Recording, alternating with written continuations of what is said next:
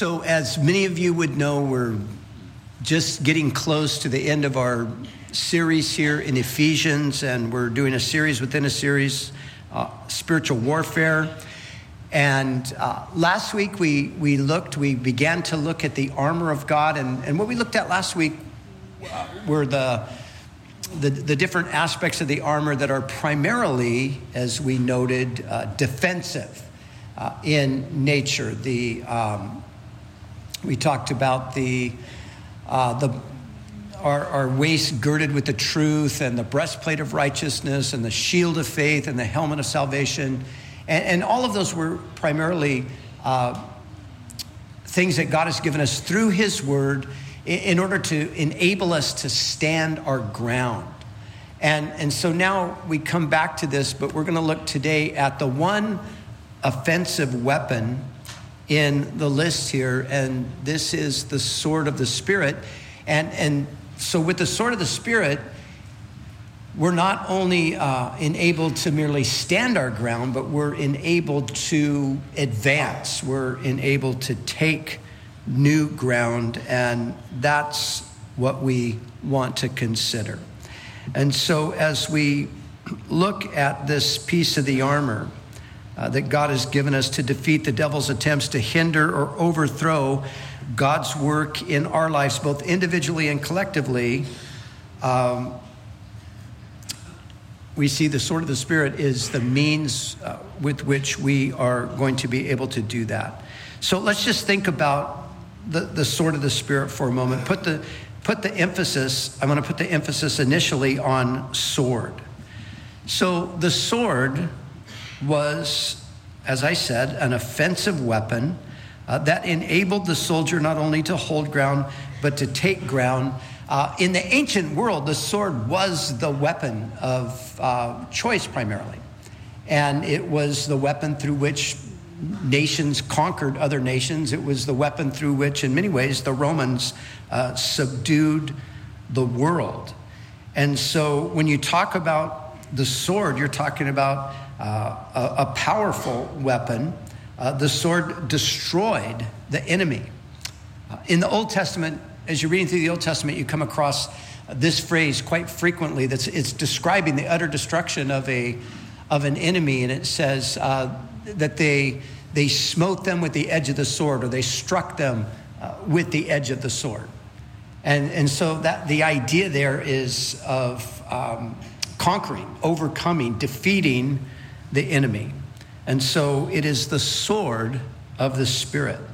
But let's look at that same phrase and put the emphasis now on spirit. It is a sword of the Spirit. And so we understand that we're talking about something here that is spiritual.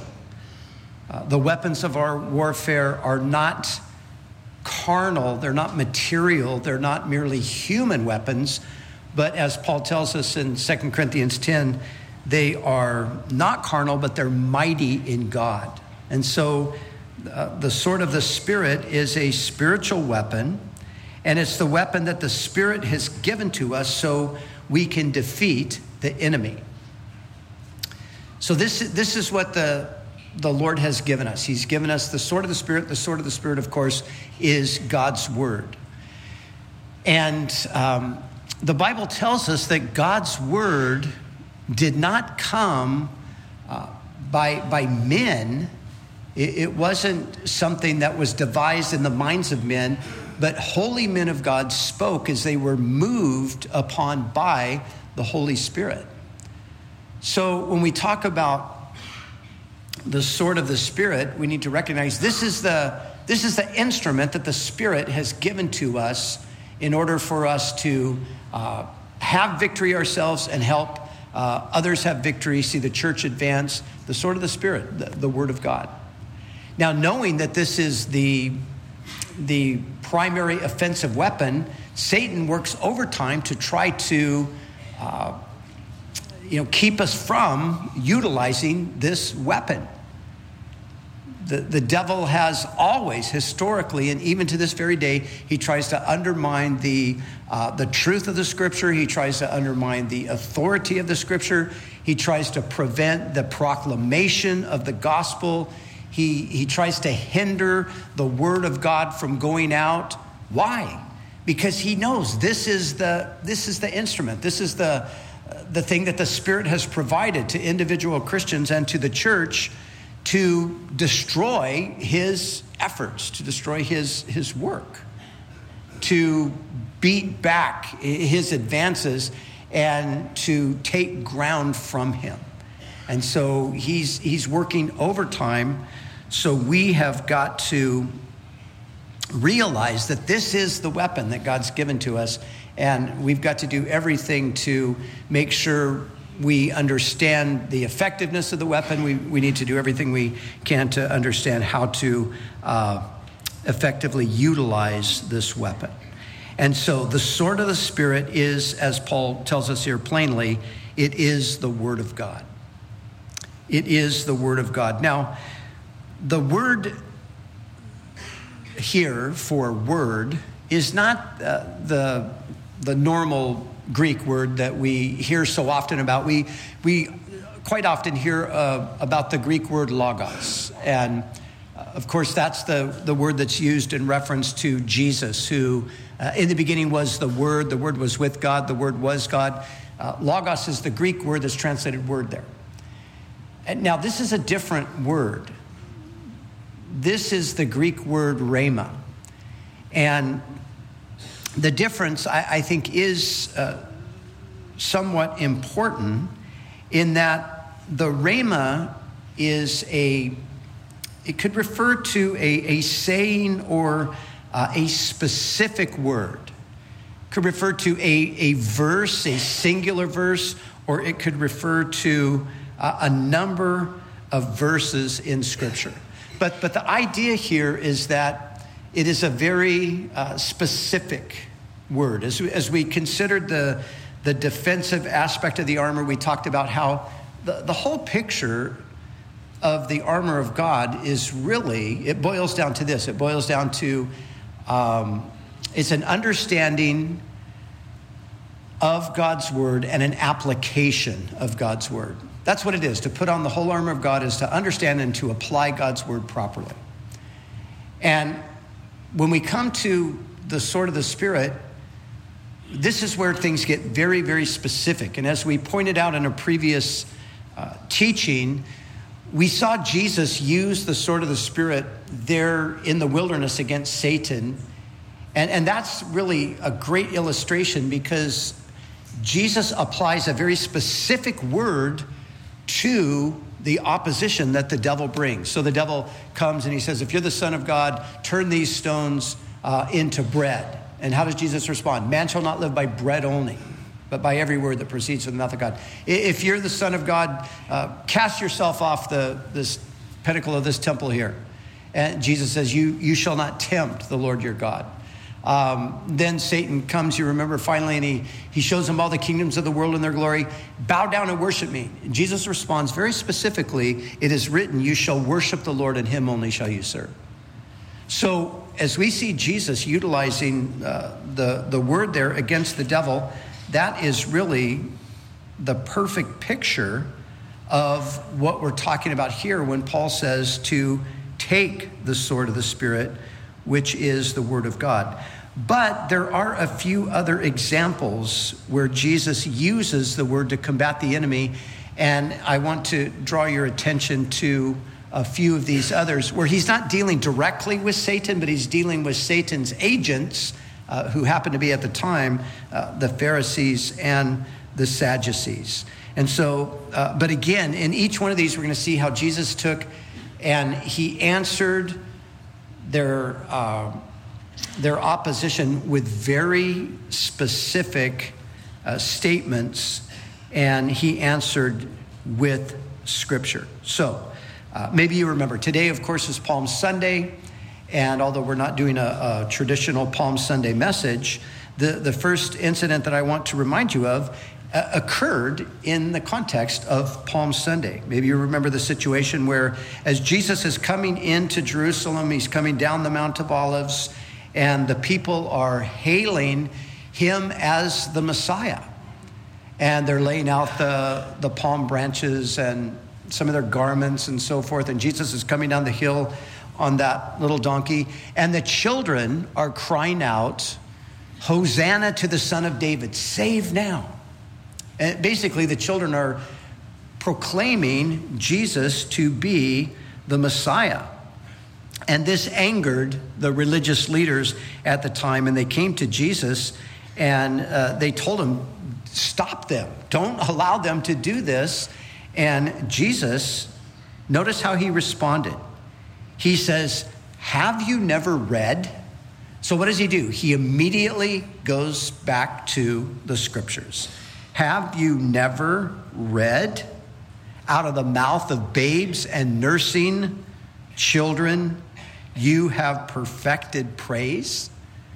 So you see, again, Jesus takes and he applies a specific word from the scripture to the opposition that the enemy is bringing. So we see him now doing essentially the same thing that we saw take place in the wilderness, except it's just a slightly different context. So that's one example. But then you go on and you find once again in that same week, Jesus has a confrontation with the Sadducees. And the Sadducees were the liberals of the day theologically. They were the ones who resisted the miraculous, the supernatural. They were the ones who said there was no spirit, there was no resurrection.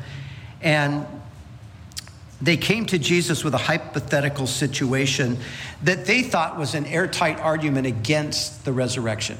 You remember the story where they come and they say, there was a woman, she was married to a man, he died, his brother took her as wife, he died, on and on and on. 7 brothers had the same woman as their wife. They all died. She finally died. When they got to heaven, whose wife is she going to be? Because all 7 of these brothers had been her husband. So in their minds, this was the airtight argument against the resurrection. And again, Jesus responded, and this is what he said. He said, you are greatly mistaken, not knowing the scriptures or the power of God. And then he said this, have you not read what was spoken to you by God? So you see, once again, Jesus is going to go back to the scriptures. He's going to go back to the Bible, if you will, and he is going to defeat their argument by using the scriptures. So he goes on and he says, have you not read what was spoken to you by God? I am the God of Abraham, Isaac, and Jacob. He is not the God of the dead, but of the living. For all live to him. So Jesus just refuted their whole thing by essentially telling them that they had no,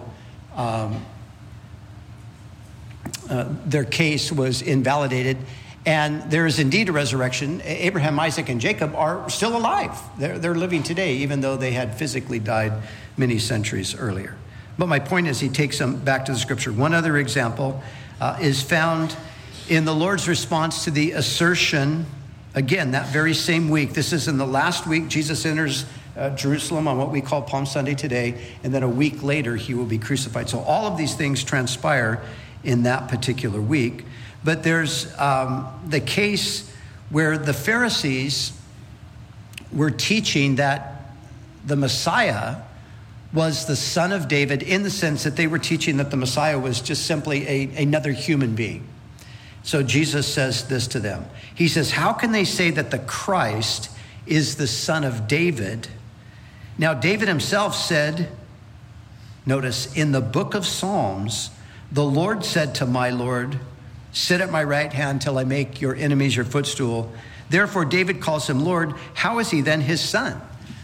So they said the Messiah is just merely a man. Jesus says, well, the scriptures say that the Messiah is the Lord. So again, my primary point is just to show you that Jesus demonstrated for us, he exemplified for us what it is to take the sword of the Spirit, in that every time he faced opposition from the devil, either directly or indirectly, he answered back with God's word. And that's what it means to take the sword of the Spirit. We are to take God's word, and this is how we are to respond to the attack of the enemy, whether it be those more personal kinds of attacks that we talked about before that maybe are taking place in our minds, or whether it be the kind of attack that comes in the broader sense against God's people collectively, the church, as you have those who are coming against the truth of the Scripture or the authority of the Scripture. They're denying that the Bible is really God's word. And there's plenty of that going on in the culture today, as you probably know. Now, coming into Easter week, of course, we're not only are we, God's people, the true believers, going to be celebrating and worshiping, but we're going to be inundated with all kinds of movies. There's probably a number of articles in the news periodicals that are zeroing in on the Christian faith right now in the person of Jesus. And what you're going to find is they're going to be denying the deity of Christ. They're going to be denying that he actually bodily rose from the dead, or suggesting that, this is what the Christians believe, but there probably isn't any real historical evidence for it. And all of this kind of stuff is going to be happening throughout the week. So maybe this week at work, you're going to have a conversation with somebody who's going to say, hey, I watched that thing on the Discovery Channel the other night, or something like that. And they said that Jesus didn't really rise from the dead. What do you got to say about that? Well, this is where you take out the sword of the Spirit. This is where we need to be able to go back to the Word of God and respond to them. Early this morning, when I was picking up a coffee at my favorite coffee place, one of the young guys that works in there, he's a Christian, his dad's a pastor, and we have conversations occasionally when I go in. And he was asking me this morning about a book that he's reading on the Old Testament, where the author is pretty much denying the historicity of the Old Testament. He's denying the historicity of Adam and Eve. They didn't really exist.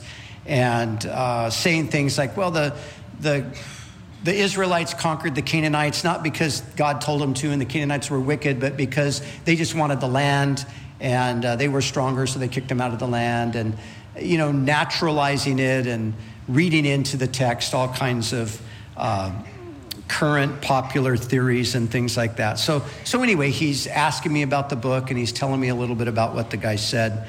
And, just as quick as he's telling me this, in my mind, I'm thinking of like 10 different scriptures that refute the theories of this particular author. And so I mentioned a few things to him, and he said, oh yeah, I forgot about it. And he's a believer. It's not like he's saying, no, I agree with this guy, but he was just asking me some questions about it. But, just the ability to go back to the Word and point out how, okay, well, this guy's a theologian, but yet he denies the historicity of the Bible. He denies the authority of the Bible. But he's doing so based upon just his own opinion, and he's leaving out a lot of biblical statements that clearly are in conflict with his theory. So I just brought up 2 or 3 different things that he had maybe not taken into consideration. And the young guy was like, yeah, you're right. Oh, I forgot about that. That's good. Yeah. And then I recommended a couple of other books that he could read. But all of that to say,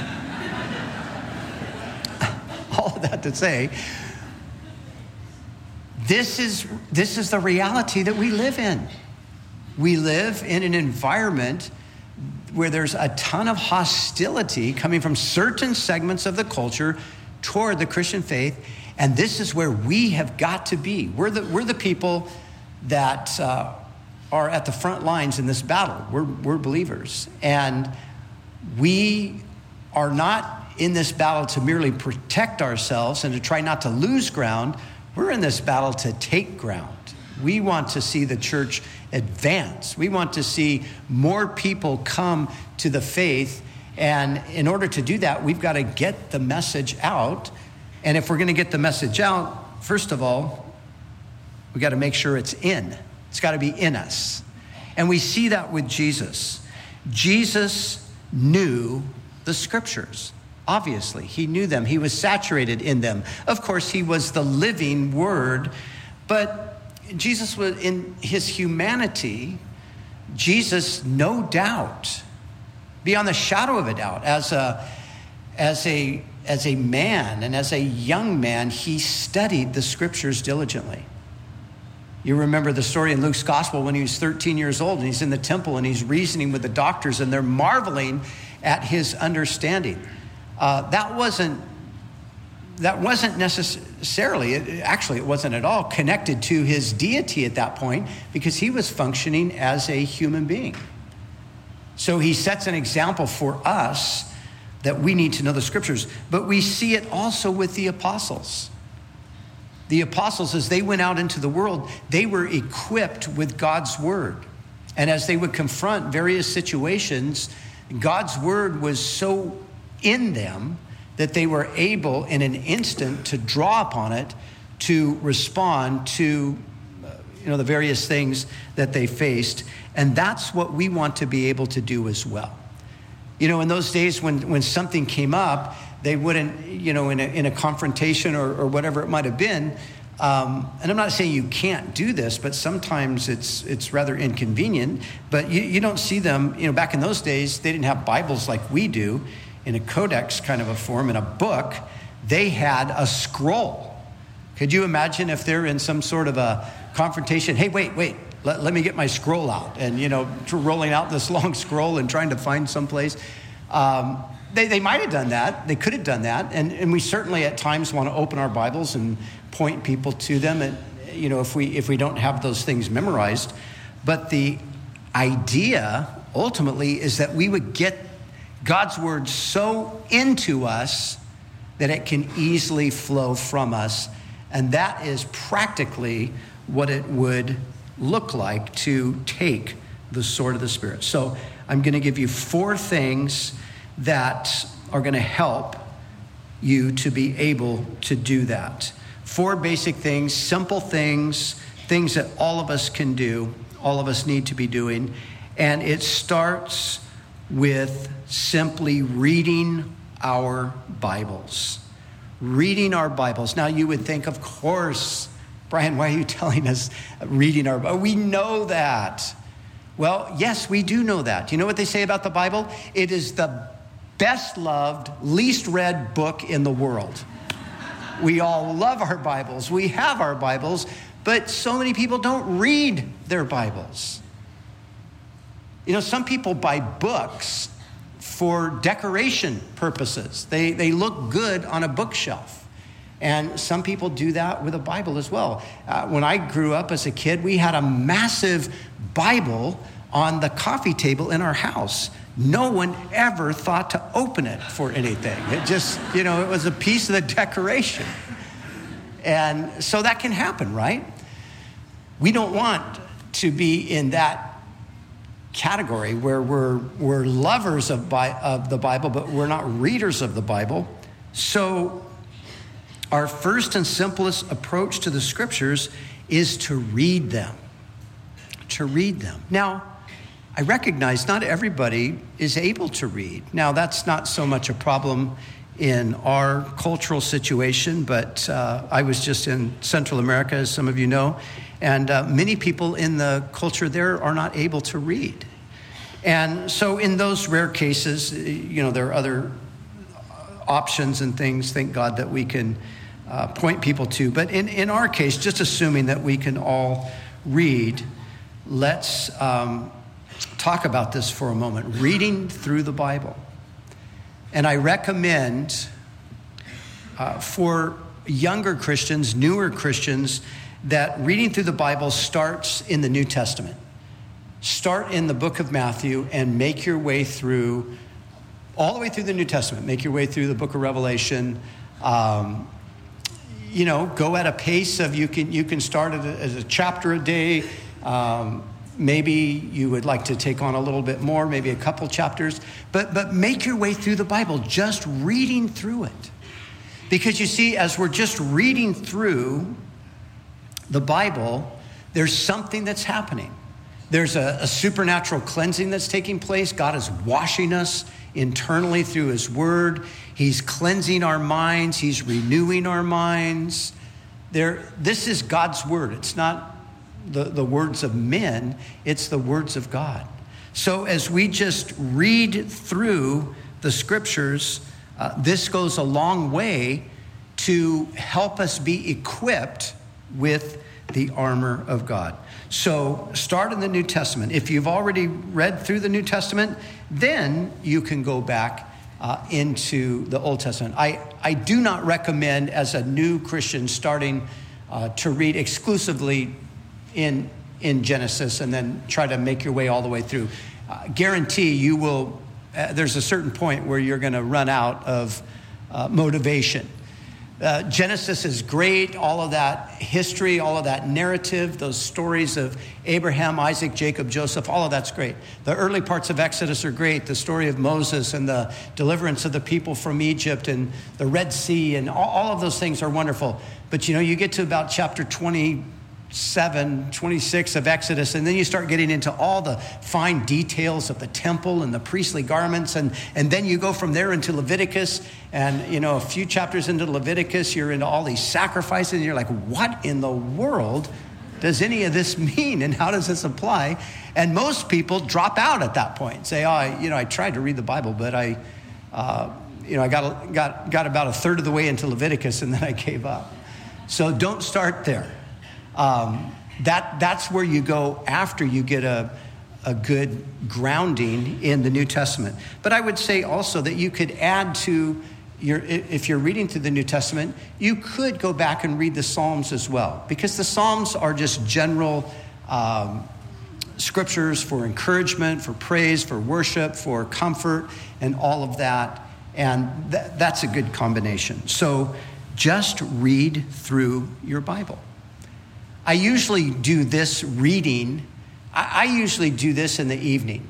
It's kind of like before bed, not immediately before, but a lot of times over the years, just before bed, that would be my time to actually read through maybe 5 chapters or so. And I'm reading it just like I would read another book. I want to make my way through. So I'm not necessarily slowing down or pausing to look at a whole lot of detail. I'm just getting an overview in a sense as I'm reading through. Now, one other thing I would say, as you're reading your Bible, on a very practical note, you want to have a translation that is easy to understand, especially when you're reading. Now, different translations are written at different reading levels. The King James Version is written at a 12th grade reading level. And you might say, well, 12th grade, what's that? I went to college. Not many people read that well above 12th grade reading level, even people that went to college. So it's a pretty sophisticated read, 12th grade reading level. The New King James Version, which is what I normally use, is written at a 9th grade reading level. The NIV, I think, is 7th grade. I like the NIV myself. And the NLT is probably that as well. But with the NLT and the NIV especially, they're very reading friendly. And I like that about it. When you're just reading through, you want something that's reading friendly. So for this aspect of approaching the word, reading through, I would encourage you to read a reading friendly version. And so as we read through, see, here's what's happening. The Holy Spirit is slowly but surely reprogramming us. That's what's happening. By reading through the scriptures, we are being trained by the Holy Spirit to think spiritually. We're having our worldview transformed. Now, this happens to everybody, depending on what you subject yourself to. It's amazing how young people will go off to universities and they will get so influenced by their professors and all of that they mentally turn into different people. They just see the world in a completely different way. And whatever you subject yourself to some degree, that's going to happen. But if you subject yourself to God's word, you are going to be developing the mind of Christ. So, number one, simply read through the Bible. Secondly, we want to meditate on the scriptures. And meditation is obviously something more or something deeper than just simply reading. To meditate, the word meditate comes to us from words that speak of pondering something or really thinking it over. Literally, it comes from the idea of chewing something. We talk about, I'm going to chew that over. We use that terminology. Well, the Hebrew word, actually comes from that very idea. Just as the cows would, eat the grass and digest it and then regurgitate it and chew it over. They talk about chewing the cud. That's the idea. Well, that's actually the picture that the scripture gives of meditation. You're chewing it over. You're pondering it. You're thinking about it. You're talking to yourself about it. You're praying over it. So this is obviously a slower process, and it's a deeper look at the text. So I personally think that we need to be reading it at the same time we need to be meditating. It doesn't necessarily mean we're doing it at the exact same time, but for myself, I've always tried to have a time during the day where I'm reading through, like I said, usually in the evenings for me, but my morning time would always be spent more in meditation. So it's in the morning time when I'm maybe a little bit fresher and more alert, where I'm gonna really think through these passages. I'm gonna just stop and I'm gonna talk to myself about them, and I'm gonna talk to the Lord about them. And of course, the Bible itself tells us, blessed is the man or the woman whose delight is in the law of the Lord, and in his law they meditate day and night. So it's that meditative approach where we really are looking for God to give us deep understanding and insight into his word. And then from there, I would add study. And the difference between meditating and studying is, in one sense, it's the difference between just using your Bible text itself and bringing in assistance from the outside. And there's a place for both. When I meditate, I don't bother to use a commentary. I don't bother to necessarily look up the meaning of a Greek or a Hebrew word or whatever. I'm just looking at the passage, praying about it, thinking about it. When I'm studying, I'm using Bible dictionary, Bible handbook. I'm using a word study help at certain times. I'm using a commentary. And these are all written forms of things that will help you study. But then, of course, today we have that in audio form. We have that in video form. As a church, historically, we have this great history of being able to listen to the Bible on tape. Pastor Chuck having taught through the Bible so many times over the years, that having been recorded. When I was a young Christian, I had hundreds of Chuck tapes. And back in those days, I had my cassette player, and, I'd go down to the beach for a surf, and, I had my big boom box with me, but I wasn't listening to boombox kind of music. I was listening to Pastor Chuck. And, but we understand that, right? That's kind of part of our culture. Well, that's one of the ways that I studied. That's one of the ways that you have studied. We still do that today. We have a radio station, and some people. I know people that have gone through the Bible on the Bible bus with J. Vernon McGee over and over again. I have some friends that are in their 90s, and they've been like, we've been 10 times, on the Bible bus tour with Dr. McGee. And but these are just other ways that we can study, subjecting ourselves to learning through gifted Bible teachers. And of course, when you're coming you're coming to Bible studies. You're coming as we go through the books of the Bible, as we teach here on Sunday morning, or as we do the Through the Bible on Wednesday night. Those are all parts of studying. And today we have so many great things with all these podcasts and, great Bible teaching, people putting that out, making it available. So much of it is for free.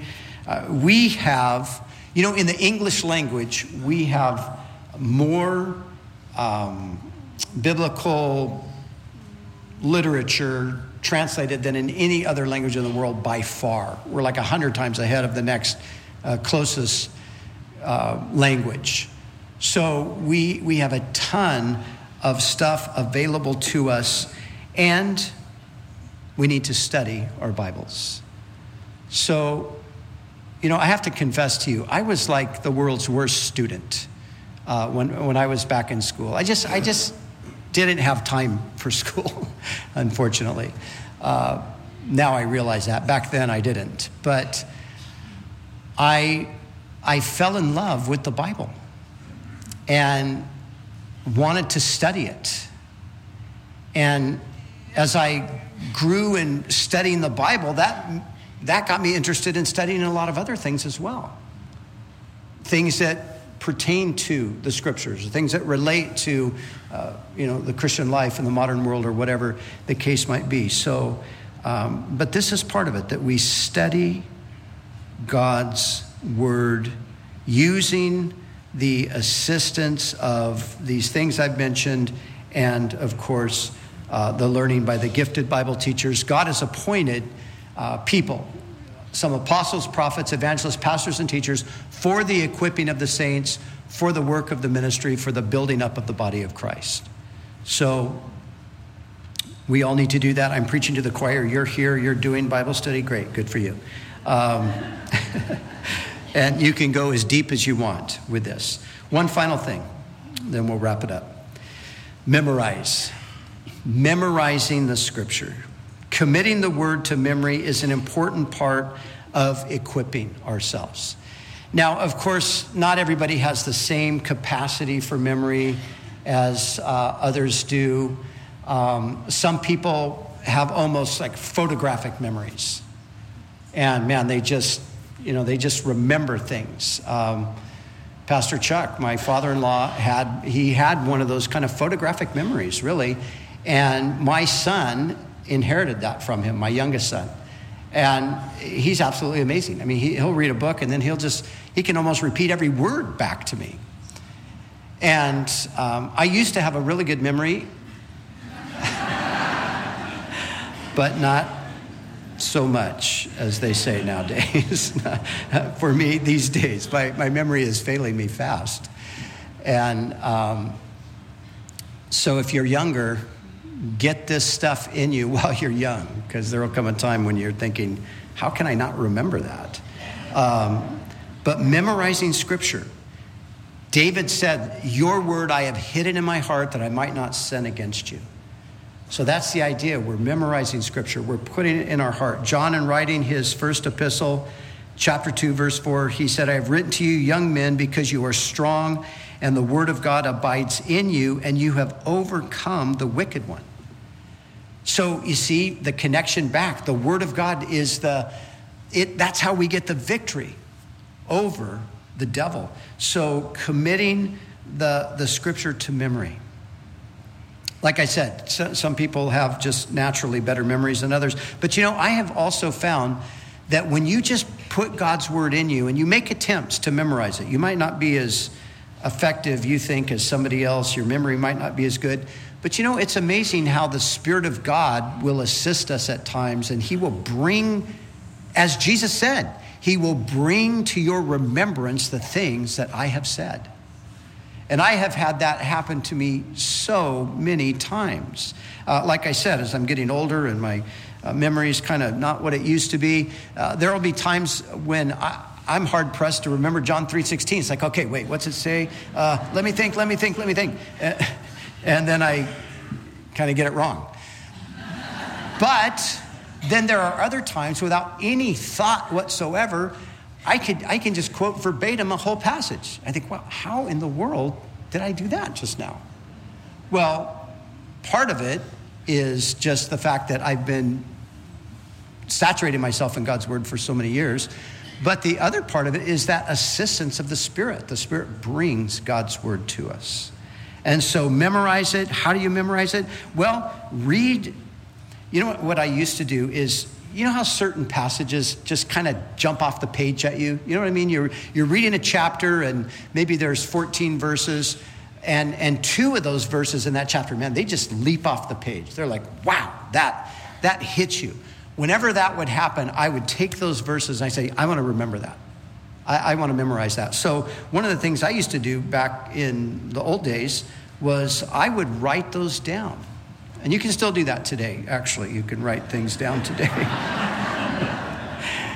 But I would write them on a 3x5 card, and I would have maybe 4 or 5 cards that I just carry around in my pocket, and during a break or whatever I was doing during the day, I just pull them out, and I would read them over again. So reading over the scripture, but you know, when you write the scriptures down, that has, I think that has also the effect of sort of etching that in your mind if you write it. So as you write it down, that's going to help to memorization. And then you just repeat it to yourself.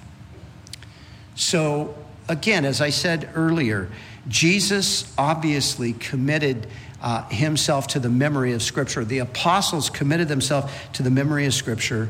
And as we read it and meditate on it and study it and memorize it, this will, in effect, enable us to do what the apostle tells us to do. Take the sword of the Spirit, which is the Word of God. So that's how we do it. Father, we thank you for your word. We thank you that you've preserved it and that you've given it to us. And Lord, of all the people in the world, we, the English-speaking population, have been so blessed with so much. And yet we know that to whom much is given, much is required. So help us to be faithful. Help us, Lord, to understand that it is so vital that we know your word, that we give ourselves over to it. It's vital for our own personal transformation and growth and development, but it's vital also if we're going to see your kingdom advance. It's vital if we're going to be able to help other people see the truth in the midst of a world of deceit. So in Jesus' name, we pray that you would fill us with your Spirit and grant us the knowledge of your word that we so desperately need and that you desire for us to have. We pray for this in Jesus' name. Amen.